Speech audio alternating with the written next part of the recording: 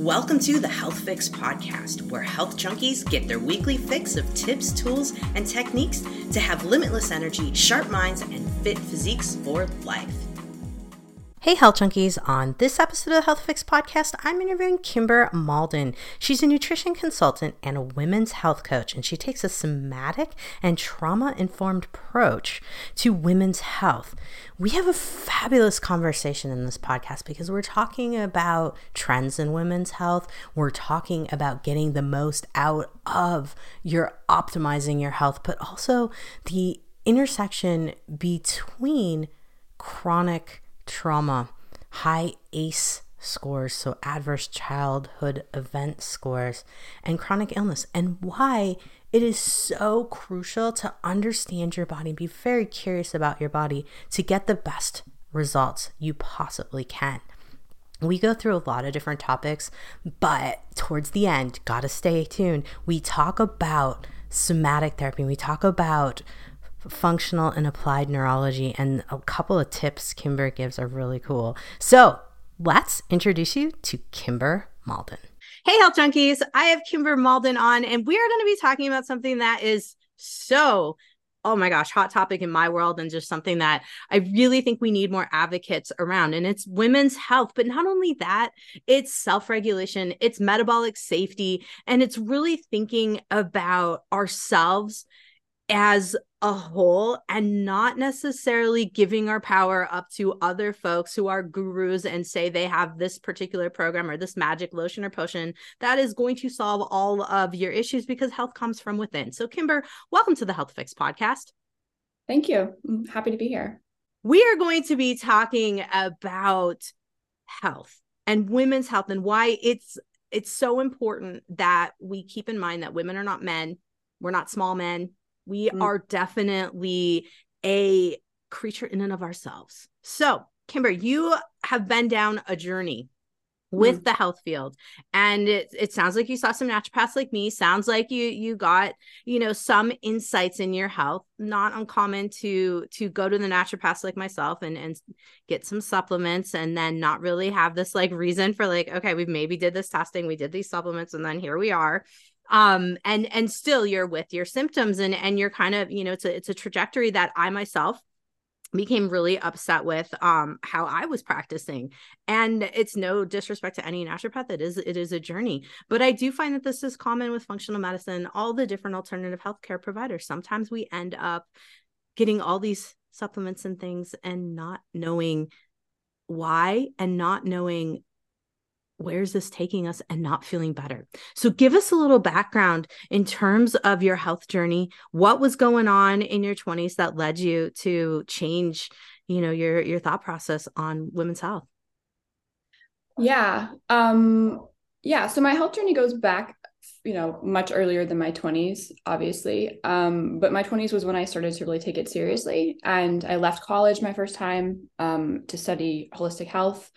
And I went more of the pretty extreme vegan raw food route.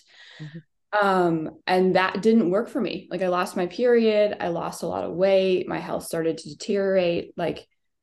It became more and more clear how much my hormones and my whole system relies on a lot of foods that I wasn't eating.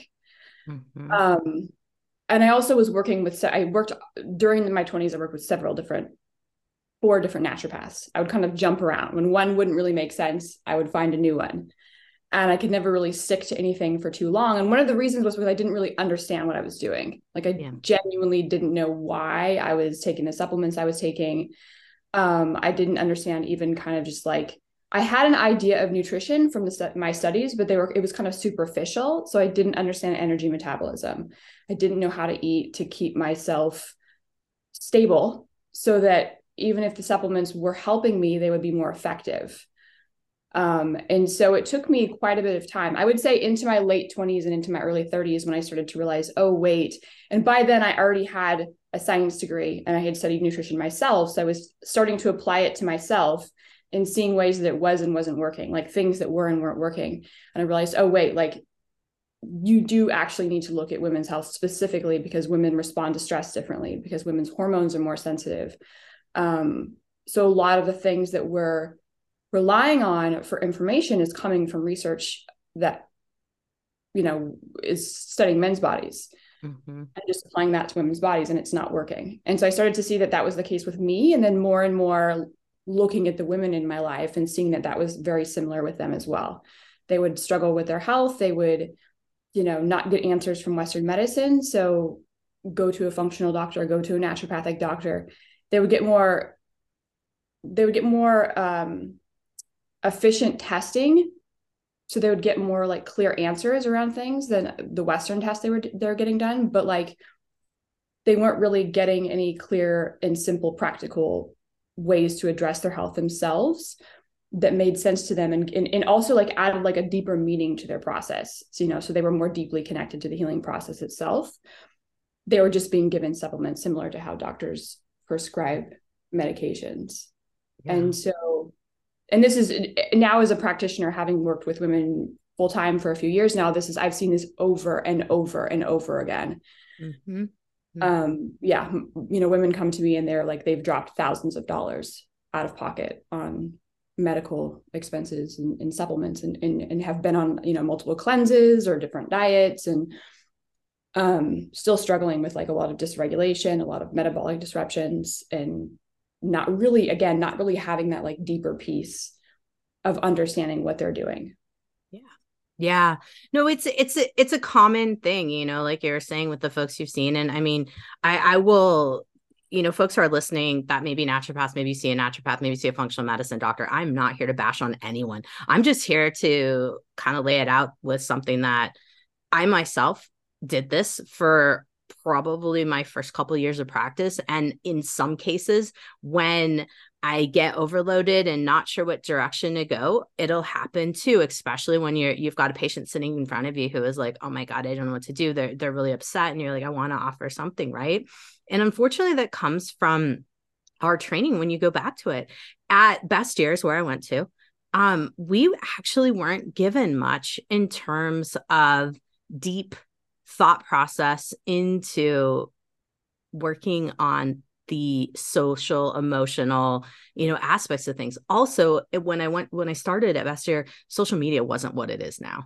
And I'm 17 years and almost 18 years into practice. So it's been a while, but it also wasn't as much of a factor as it was back then. But we weren't talking about emotions connected to how we seek out food, emotions connected to how we do certain things. So something you bring up in your course that I found was really fascinating is you were kind of talking about medical trauma related to kind of your experience as well. What other things have you noticed with women who are left confused, having spent so much money? What kind of things do you notice in terms of their health? Does it seem to get worse? Does it seem to stay status quo? What kind of patterns have you seen happen? Yeah. There's definitely the medical trauma is one that I think is often there. So there's, different kinds of trauma. There's acute trauma, complex trauma, systemic trauma, chronic trauma. I think the chronic one is one that a lot of women deal with, because we don't have a culture that has, we often paint health in black and white. So you're either sick or you're healthy. If you don't feel well, what do you have? If you have symptoms, like we would pathologize a lot. Right. And there's a place for, naming patterns and putting things into categories, and it can be a source of empowerment. But when we pathologize too much, we end up you can actually have a trauma response to that alone. And so, it can really limit how we see ourselves and what's possible for ourselves. And so I see that a lot. I see a lot of women who have like very limited beliefs about their how they function, what's possible for them, what they need to do in order to heal. And then, oftentimes fairly disconnected from their actual felt sense, which is, this term that we use in somatics a lot. It's like what's happening inside your body. What is the sensory experience that you're having in your body? What's happening in your nervous system? And I think it can be really easy for us to get attached to like lab numbers and specific mechanisms, like my cholesterol, my my iron levels, inflammatory markers, and then we forget about how we actually feel. Yeah. And so I see that a lot. It's like a lot of women who have a lot of labs and they're very concerned about their lab numbers. But when I'm spending time with them and talking with them, it's like all of the energy is up in their head and it's not safe to actually just feel every day. Mm-hmm. Mm-hmm. I mean, unfortunately, the model of medicine that we've all grown up with is a way to disconnect, give the power, over to the numbers, or give the power to the doc, or give, that it's something broken inside of me. It's not my emotions. And it's one of the things that it kills me, but it also is something, and we'll see what you think about this, that I hear often within discussions about men versus women is, and I think this is something that we as women kind of get maybe shamed for, like, oh, you're so emotional. Oh, your emotions. Oh my goodness. And it's like, actually, these are the things that we've been taught to stuff down. And these are the things that are actually our alert system. So tell us a little more about what you've learned with your somatic training and things of that nature. Tell us a little more. Yeah. Somatic suppression, repression, disconnect is such a prevalent issue, and it really does affect every aspect of your health. So in my applied neurology program, we talk a lot about the neurology of emotions and like where they show up in different brain regions and why they're there. And they're really important signalers, right? Like they send us signals that there's a threat going on, something needs to be addressed. We have an unmet need. And so they are really important it's really important that we listen to them, and also that we have healthy outlets for expressing them. And I think that those are two problems we often have in this culture, is we don't often feel them, in the time that they arise, they should be felt. And then we don't have the right outlets for expressing them, for expelling them, for releasing that energy from our bodies. So what happens is they end up getting, there's like a stoppage that goes on. So they end up getting repressed, suppressed, and then they come out in our behaviors, or they show up in symptoms. And in applied neurology, we talk about, it's a very neutral approach, but we talk about how we all operate in loops, right? Like the human operates in loops where we take in inputs so like sensory inputs and cognitive inputs, and then the brain interprets those, and then it gives us outputs. So difficult emotions can be seen as protective outputs. It's like the way that the brain is trying to respond to a threat. Mm-hmm. Mm-hmm. So the bare emotion, like just an emotion that comes up, if we're freely allowed to feel it, it's not a threat, it's just information, right? But because so many of us were raised in environments where those emotions were not safe, we immediately interpret the emotion as a threat. And then it gets distorted. We end up storing it somewhere, it gets distorted. We end up behaving in a way that, reflects a lack of resiliency or a lack of resources to feel that emotion. And so I see this a lot. Again, I don't work with men, so I can't really compare what men go through.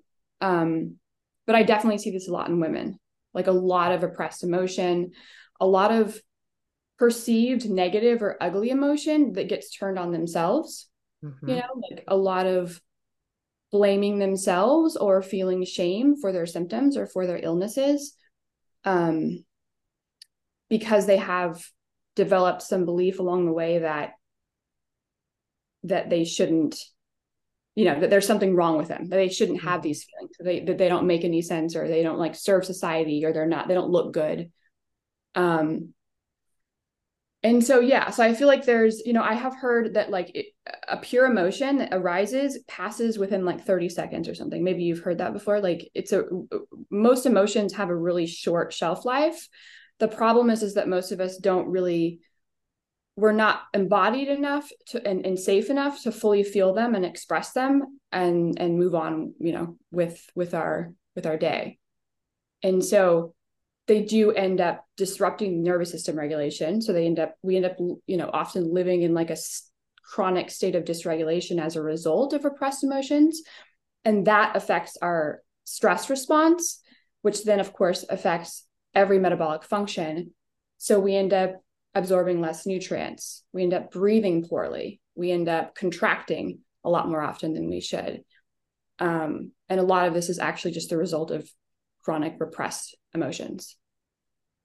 I think it's great you kind of went into basically all the things I said. The fascial tissue gets all contracted, the nervous system, doesn't regulate well. Then now we have the, cortisol, the metabolic side of things.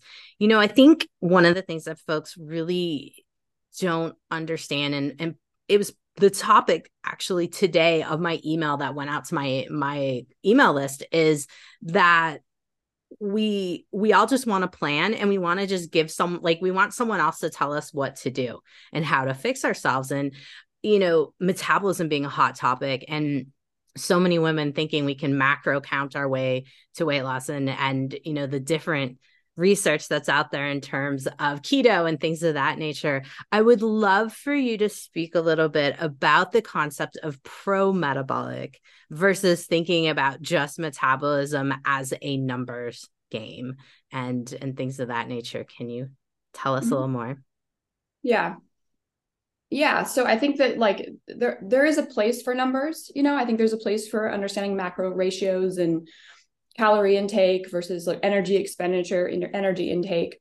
So there's a usefulness to all of that. The problem is that a lot of us have been raised in this perspective of metabolism and health, and where numbers are the only thing that matters. And I don't think my understanding is humans are not really designed to be relating to their health and to food in numbers. We can do it, but for a lot of us, it can actually trigger neurosis, and it's just not a super emotionally healthy way to be relating to our health. So that's one thing. I also think that the understanding of energy metabolism in this culture is either just absent entirely, or it's just very superficial. And so when we think of metabolism, we pretty much think of weight loss, burning fat. But your metabolic rate, your oxidation rate is everything. So it's how quickly is your body using all of your resources? And just understanding that everything in the body, everything that gets created in the body, every function in the body is not for free. Energy doesn't get produced out of thin air. It requires oxygen and glucose. And then all of our neurotransmitters, our neurohormones, enzymes, all of these things require a resource to be produced. So we actually have to be taking in the right resources in order to produce all of these things. And then all of our metabolic processes have to be running well so that we can use all of our chemicals accurately, efficiently. And this is a process that goes well beyond just the numbers. And so you do actually have to your system has to be safe. The threat that gets sent to your brain that tends to disrupt a lot of our both nervous system and metabolic functions, we need to lower that sense of threat in order for the body to prioritize our health and to actually be able to function well, but also repair and heal. And so one thing that I've become a big fan of that, is kind of one of the guiding principles within this pro-metabolic approach is glucose is really, really important. So the idea that we could be, on keto long-term, or so we're relying on conversions, relying on protein conversions, that increases the amount of work the body has to do to get basic energy to the cell, to get fuel to the cell to produce energy. And that increases the sense of threat the brain's going to have to deal with because it's having to work overtime to get that fuel. And so from a neurological perspective, glucose is really, really important because we use up more glucose every time we're trying to make a change in our lives, every time we're trying to repair something. Because the brain's predictive, it runs in loops. And so it makes all of its decisions based on its prediction of what's happened before. So if you want to change absolutely anything, you want to heal something or create a new pattern, resolve some trauma, your brain's going to have to use more energy for that. And if the brain uses more energy for that, it needs more fuel in the form of glucose. And so if we're on all of these crazy diets where we're restricting glucose, you're actually giving your brain more work, and you're potentially increasing that sense of threat the brain lives with every day, that is, disrupting your body's ability to function better and to heal, if that makes sense. Wholeheartedly, having been in the industry this long, yes. It's one of those things that I find that we're overlooking the healing that needs to start before protocols. And unfortunately, in the industry of, let's say, the health and fitness industry as a whole, it's all about speed up, let's get the protocol, let's get results fast. But Mhm. unfortunately, I have also found that the stress management side of things, and this is where I want folks to really understand that stress management doesn't mean like, go meditate and be zen for a minute and then move on. It actually means, much like what you were saying, working on your body's fueling, working on how you get your nutrients in. So in terms of brain health, let's talk about this for a second. Do you find that most folks who are in a stress state, coming into having been on keto or just restricting carbs quite a bit, have you found that more brain fog, more fatigue, more overwhelm just keeps piling up? Mhm. Yeah, 100%. Yeah. And also, like, because a woman's sex hormones is so affected by stress, oftentimes women come to me and they have sex hormone disruptions. And so it's, you know, for them, just helping them figure out kind of the source of their issues, because they'll often be told to do, to work on their sex hormones, which are actually downstream from several other things. So you do need to look first at like your energy intake, your energy utilization, again, that sense of stress that you're living with every day before you can influence your sex hormones. So that's something that I've seen quite a bit, is like almost like a skipping of some more foundational stuff to address the more of the symptom related stuff. Mm-hmm.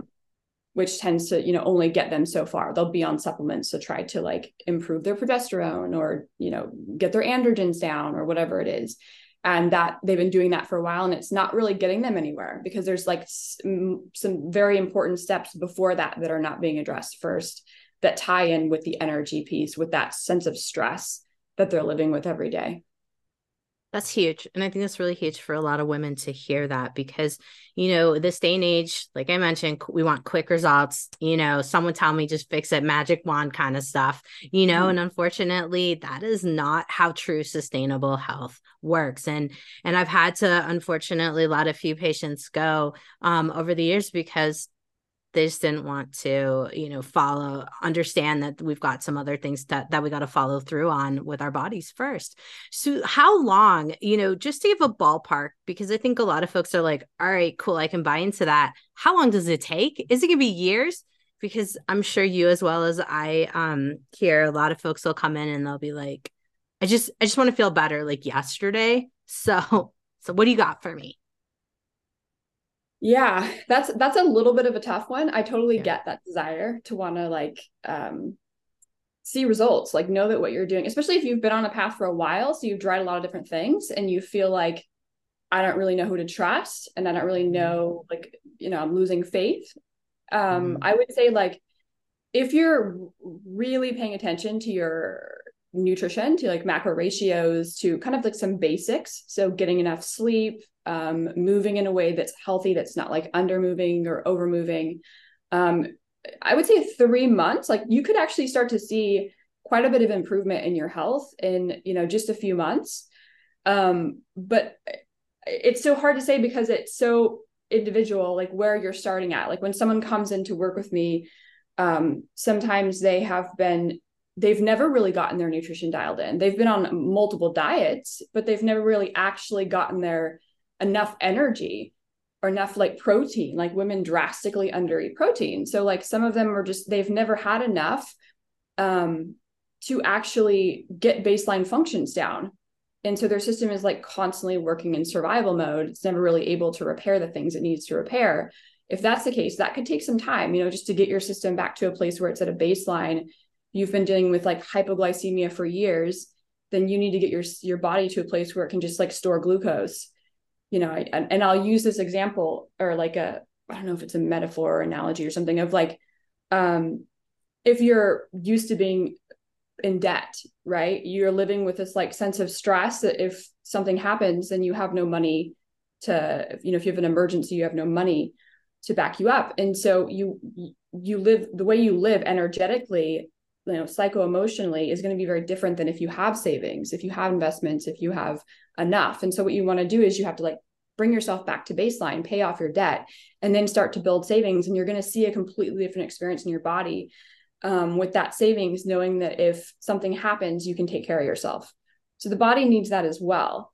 We have to bring ourselves back to a baseline and then repair what individually we need to repair. And I think like one of the reasons in this last year, and this actually applies to me personally, because, running a business can be very stressful. I learned that a lot of women have nervous system dysregulation and trauma that's actually like making the basic healing stuff harder. So it can take longer for those of us that have a lot of dysregulation in our bodies, maybe have like an ACE score, a higher ACE score. I'm not sure if you're familiar with that. Yeah. Let's explain though what it is, just so folks understand. Yeah. It stands for Adverse Child Experience. And so it's one of the larger, more important studies, I would say, that put complex trauma on the map and helped as a society. I mean, not everyone knows about it, but understand the link between adverse child experiences, so childhood trauma, developmental trauma, complex trauma, and your likelihood of having a complex illness or an addiction or disorder or behavioral struggles later in life. Mm-hmm. And so I think it's about 64% or something of people have at least one ACE. And if you have like, I think 4 ACEs or higher, then your chances of having addiction, having a chronic illness, it's a really interesting list of things that you can, statistics that you can look at.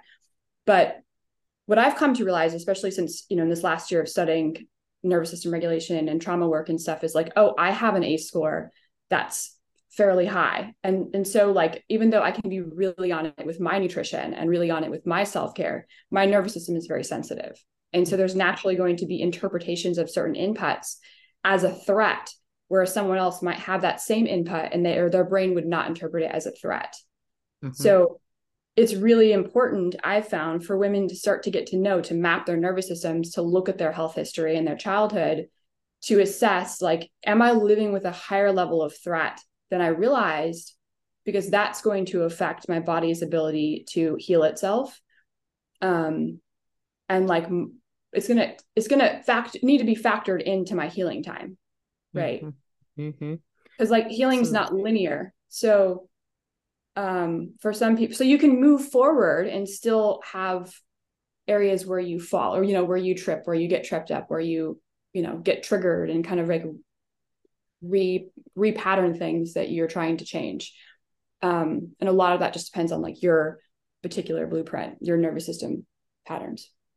Great explanation. Because I think a lot of people, unfortunately, that's their medical model, right? Like since, like World War II-ish time, when we had the penicillin discovery, and we were like, all right, magic pill for everything. And unfortunately, we've kind of been shifting out of the natural thought process of natural healing. And when I say natural healing, guys, I'm not even talking about herbs or supplements. I'm literally talking about the natural process of healing all the crap that's happened to you within your lifespan.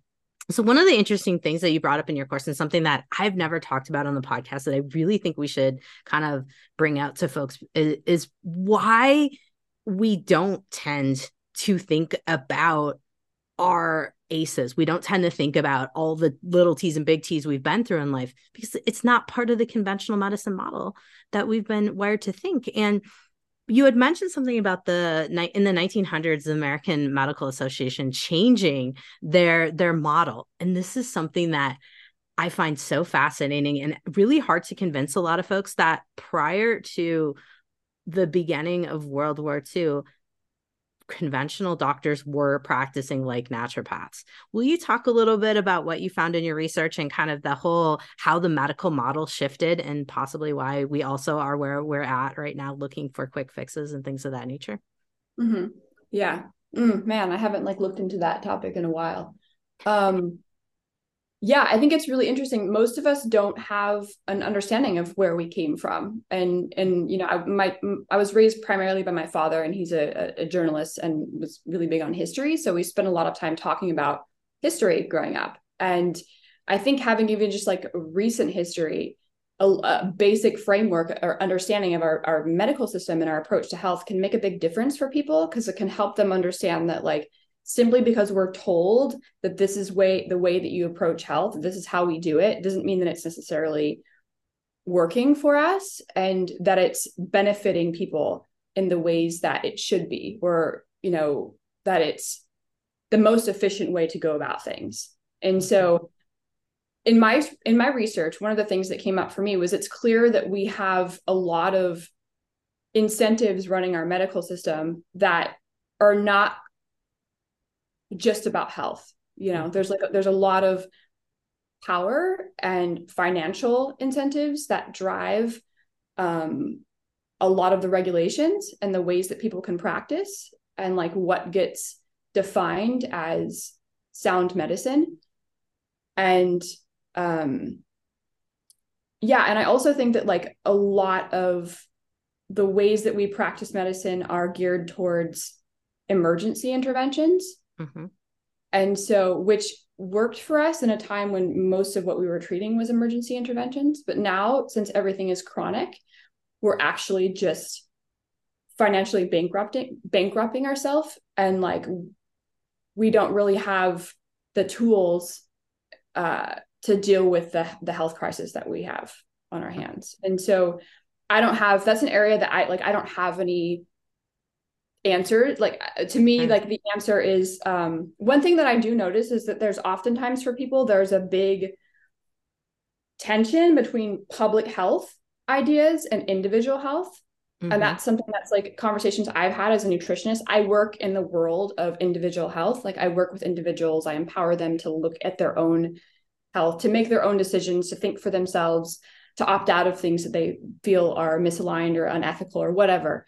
But people have these ideas of public health that can be very, very different, right? And so I think we're in a time where we need more people to look at their individual health and take a little bit more responsibility for their individual health, because the system that we're relying on is so ill-equipped to help us in the ways that we need help, and then is also just like incentivized to treat us for things that we don't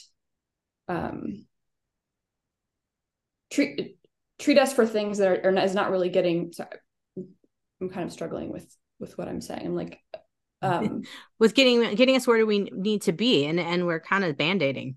I mean, yeah, we're band-aiding. And as far as like, again, to go back to the 1900s and the regulations, my understanding is like what was practiced back then, a lot of it was about power. Like, it was about who gets licensed. And if someone goes through this specific training and gets licensed in this very specific way, then they can be practicing medicine, and anyone else, you know, gets put into this specific category where it's basically like, it's not sound medicine. It's not evidence-based medicine unless you're licensed in this particular way. And so that I think that most people just don't understand their perspective on what it means to be like a licensed medical professional, because it's changed so much. Mm-hmm. Absolutely. Absolutely. We've had,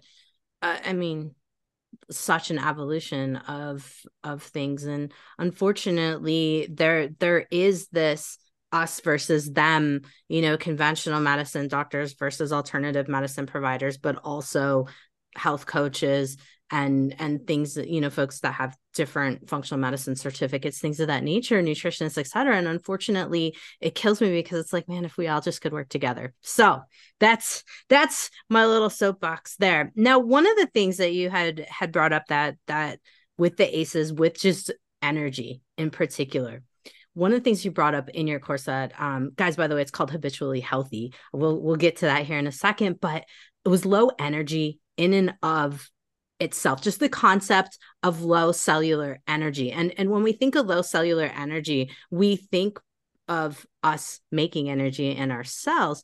But I'm also gathering that you were also kind of alluding to energetic vibe too, based on nervous system and things of that nature. And so one of the things I'm curious about is when you're working on helping someone to prepare their nervous system, working on ACEs, things of that nature, what kind of fun things do you have people doing with like their vagus nerve resetting? You know, what kind of somatic things are you doing? What kind of somatic therapy? What kind of general therapy like do you recommend? Just give us a scoop.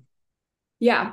Yeah. I mean, there's a lot out there. And the vagus nerve stuff, like I actually have a lot of access to trainings in that. Like that was part of there's a aspect of that in my neurosomatic trainings. And there's so much there. I haven't really jumped down that rabbit hole all that much. It feels a bit like I need to spend a lot more time on that particular thing alone.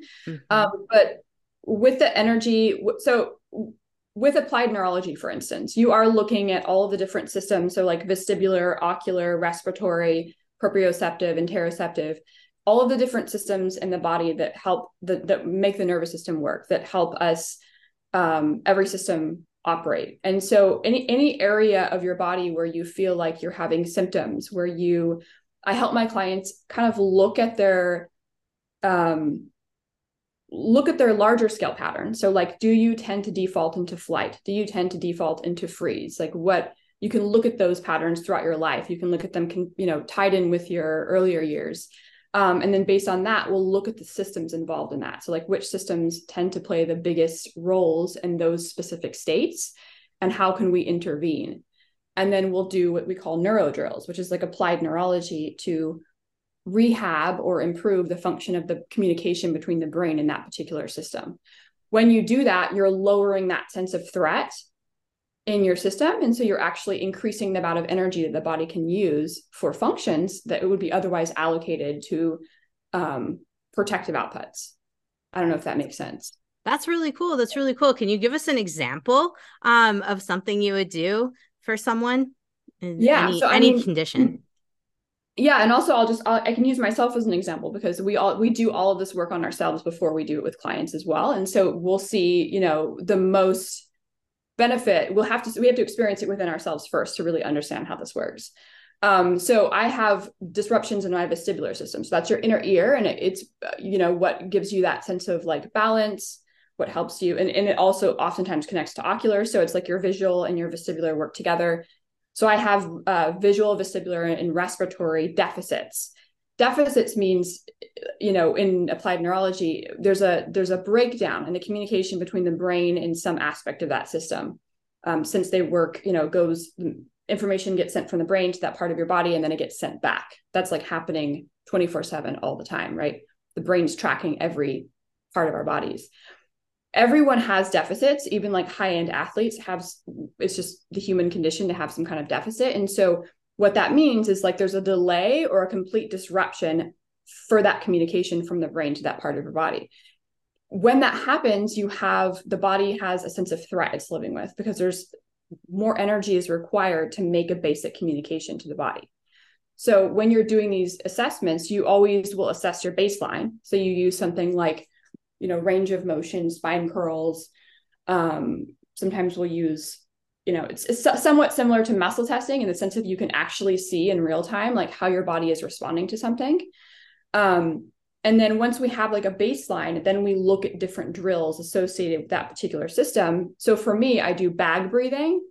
I do what's called air hunger. So doing a lot of like long, slow external breaths, deep holds. That's to like slow down the amount of oxygen that we're taking into our system and pair it with more carbon dioxide, which is the carrier molecule that gets the oxygen into the cell. So like going back to the energy piece, we all rely on energy produced within the cell, but a lot of us are dealing with like low grade cellular asphyxiation because we're taking in far too much oxygen. We're over breathing and we're not taking in carbon dioxide to get that oxygen into the cell. I'm one of those people. I grew up asthmatic. I tend to hold my breath when I'm anxious. So or I'll breathe really fast and really shallow. So training people to use these like simple techniques to increase their breathing, increase their oxygen retention or oxygen intake, can help their system slow down. It like lowers that sense of threat, can give their system a break. So they're actually able to allocate resources to where it needs to go. Other examples of this would be like using, like I do drills with my eyes, so like moving specific, and these are like, again, these are designed to work with your ocular system. Also like vestibular stuff you can do with head motions. I mean, there's a lot of them, and you can once you kind of get to know someone's system, you can actually stack them to kind of help them do things that they're both rehabbing. So increasing areas where there's deficits, where it's kind of a stressor for the brain, with things that are actually like what they call high payoff drills. So doing things that you know you're going to get a positive response on, where you're going to like increase your body's energy. You can do that at the same time with an area with a drill that's more challenging for the system, that, you know, like a rehab drill where you need to actually rehab a certain part of the body that's dealing with a lot of energy loss. That's cool. That's cool. I mean, I know that the whole functional neurology realm is vast, and I've seen some really cool things in folks just in some of the drills, the saccades, anti-saccades, and things of that nature. So folks who are listening, that's kind of the eye movement things that Kimber was talking about. Are you with working with people remotely, are you having them do the drills for you, or do they fill out also like a brain regionalization form too for you to kind of help kind of put it all together? Yeah.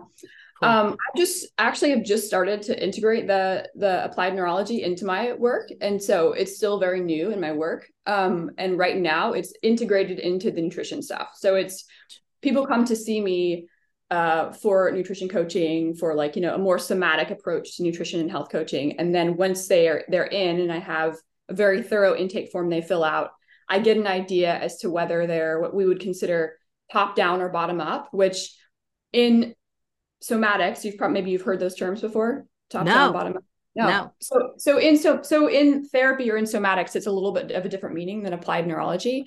Top down is like higher corticoid, using cognitive faculties. So that would be most things that we do in this culture, like using talk therapy, even meditation and mindfulness is pretty top down, because you're kind of going through your brain to focus, to, you know, you're using, again, those like higher corticoid functions. Bottom up is nervous system work. So it's using breath work. It's just really going into how you're feeling, the senses, the felt sense. And so somatics is bottom up. A lot of people take a top down approach. I'm starting to do both in my practice. In applied neurology, bottom up and top down have a little bit of a different meaning. It basically means like, how does someone deal with stress? Like, if you're a bottom up person, you're someone who tends to need to move when you're stressed. You're someone that tends to have a harder time with vestibular, ocular, kind of like the functions, the systems of the nervous system that relate to the higher parts of your body. And so movement is a really big part of how you deal with your stress response. And I found that it's really important to know the difference when you're working with someone. Like, how do they respond to stress? Do they shut down? Do they need to be really still? Do they tend to be more like quote unquote lazy, versus as someone like an over exerciser? Does someone need to be proactive when they're dealing with an issue? Because when you can assess that, whether a person has like a top down or a bottom up approach to stress, and you can kind of start to get an idea as to which systems they're overly relying on. And so most people, based on my understanding from my neuro teachers, most people are actually bottom up people. Like, a lot more people are use their bodies when they're stressed. That doesn't necessarily mean they're like fully embodied. They could still be very heady. They could still be like stuck in their head and disembodied, but they're using their body a lot. So you'll see a lot of burnout. You'll see a lot of people that are like pushing their bodies way past capacity, because that's the only thing they know how to do when they're stressed. Mm-hmm. And so knowing that is really important, because you realize that when you do vestibular drills, when you do ocular drills, when you do respiratory drills, you have to include movement in order for them to feel safe. Mm-hmm. Otherwise it overwhelms their system. So this is one thing that I've learned about myself, that it's great. You have this information when you learn it about yourself, and you can start to see it more. I tend to call in clients that have some similar patterns to me, mm-hmm. Not coincidentally, I don't think. And so, but I see that a lot. I see clients that have very clear issues with balance, with vertigo, with headaches, like respiratory issues. So clearly a lot of the systems that I struggle with, but we can't just go straight into working with those systems. We actually have to support their body and feeling safe by including movement in the drills we do. And then also just like understanding that, like, for a lot of those people, meditation may not be safe. Like telling someone that they should sit still with their eyes closed is actually, for a lot of people, is a way for, it's a path towards more dysregulation, or, you know, trying to bypass what the nervous system needs. Because if you're dealing with a chronic flight state and you have a lot of, you know, vestibular ocular issues, keeping your eyes closed and going internal might be completely overwhelming to the system. So you might need to actually keep your eyes open or do some walking so that your body is like, oh, I can still move. You know, I'm just not going to burn myself out when I move. No, that's huge. I don't think a lot of people realize that. And it's not being taught in the obviously in the conventional medical world, and even in the alternative world. I don't think as many people are talking about it. I know that the applied neurology and functional neurology, you know, realms are just starting to gain traction, which I think is huge, because there are cases, and I'm sure there's people listening right now that they're like, I've been to all these different docs, I've tried all these different protocols, and my body seems to revolt against them.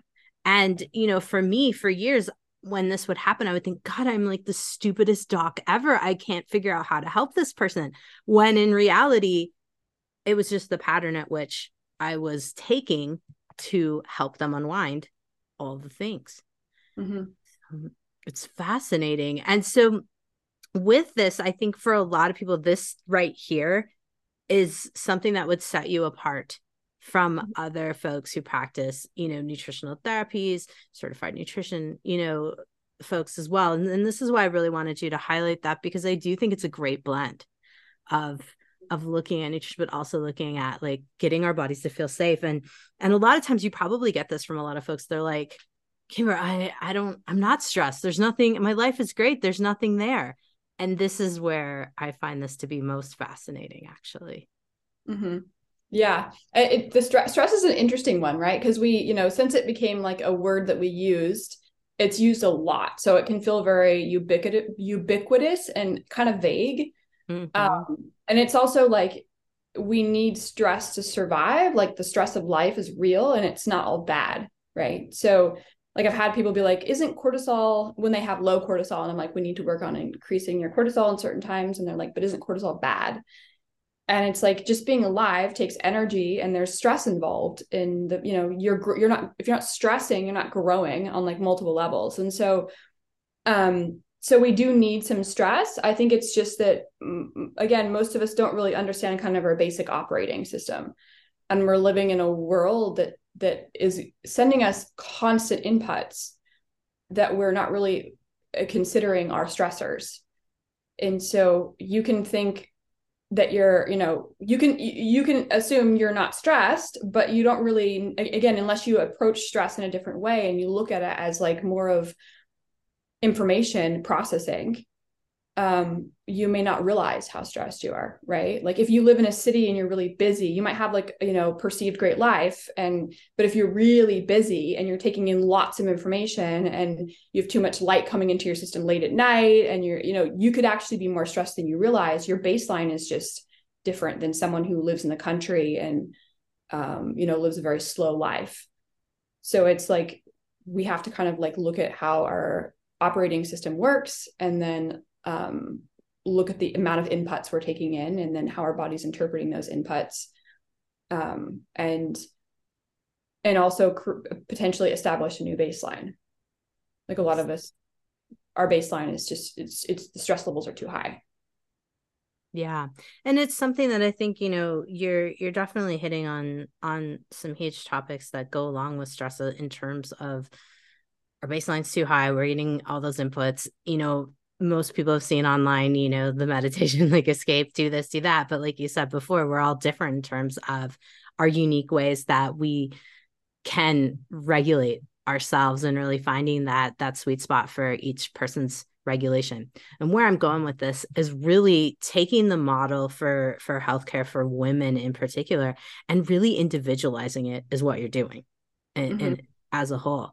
And taking out all of the other factors and helping women to turn within and really discover it. So give us a little scoop about what it's like to work with you, how long people typically work with you, your course Habitually Healthy. Give us all the breakdown there. Okay. So working with me privately, most of the time it's about 3 to 6 months. depending on how much because you can buy a package of sessions, and then how you space them out is up to you. I have clients that I've been working with for over a year. I have a few clients that I've been working with for 2 years. It totally depends on, what your goals are, your resources, especially as I move more into the somatics, the relational, applied neurology stuff, there's a lot more there. So if a woman has the resources and the interests, she can work with me for longer, and she can go deeper. So that's, available for women. And then I don't do the only one-offs I offer, like the only single consults I offer are for hair mineral tissue tests. I find those labs to be some of the most useful labs, especially like looking at the function of the nervous system. And so decided that was like the one thing I'd be willing to offer.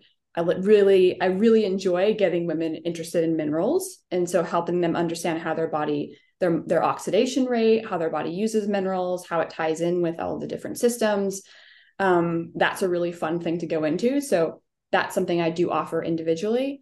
And then my women's health course is just like the idea of it, like the reason that I created it was because, well, first of all, I just love to like learn. Like I feel like I'm constantly reading books and constantly understanding like how different seemingly disconnected areas of life or health actually do tie in with health in some way. And so the best way to do that share that would be to create a course.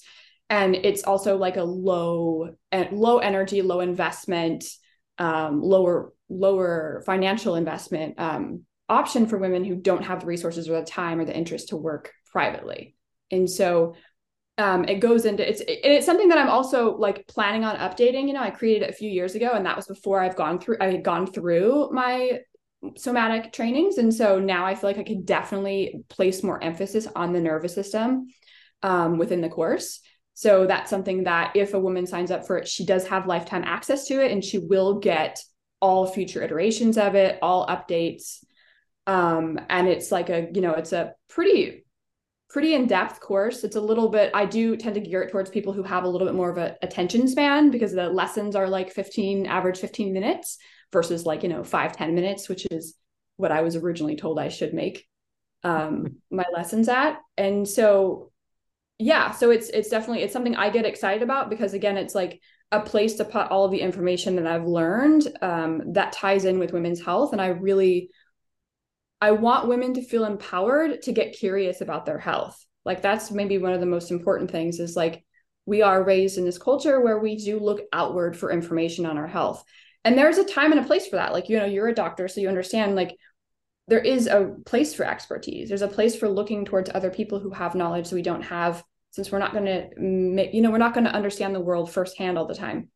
But we want to practice coming back to ourselves and like forming a trust and respected relationship with our own bodies, because that is going to be the thing that actually carries us through and defines how our work goes, regardless of who we work with. Right. Sure. No, it makes sense. I mean, obviously if our leg is broken, turning within is not going to put your leg back together, or, ruptured appendixes and things of that nature, but we can prevent ruptured appendixes and hormone issues and things of that nature if we learn to trust ourselves a little bit more in terms of our health, but also around food, which is a big one for ladies for sure. And so I like how you're thinking. I like what you're putting together there. And I think it's really a great offering to be able to really teach women fundamentally how to take care of themselves in a way that's not biased by any guru, by any, fad. How to take care of yourself on your terms is what I would look at it. Mm-hmm. Awesome. Yeah. So folks can find you at Kymber, so KYMBER, Malden, MAULDEN.com. And then can they find you on social media anywhere or any other places you hang out?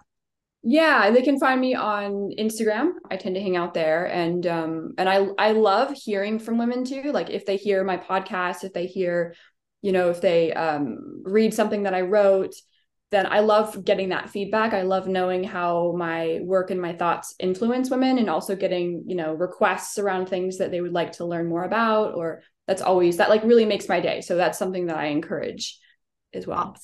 Awesome. So do I. The education at heart there. That is what we're here for, and helping to help women navigate life just a little bit better. So, Kimber, thank you so much for coming on the Health Fix podcast. I sincerely appreciate it. And I look forward to hearing from you guys what you think and how, what do you want to learn? How do you guys want to navigate things forward? Share it with me, share it with Kimber. We will make sure to help support you in whatever you're wondering about.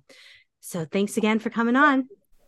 Hey, Health Junkies, are you feeling just off? Feeling like you're aging a little bit faster than you want to and wondering what in the world is up? Hey, I might have some answers for you and some direction. If you want to chat with me, I am offering complimentary calls right now. You can head over to Dr. spelled out JKRAUSEND.com.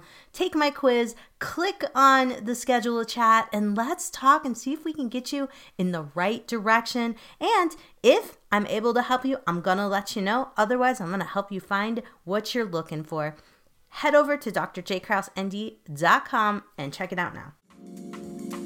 Hey, fellow health junkie, thanks for listening to the Health Fix podcast. If you enjoyed tuning in, please help support me to get the word out about the podcast. Subscribe, rate, and review, and just get that word out. Thanks again for listening.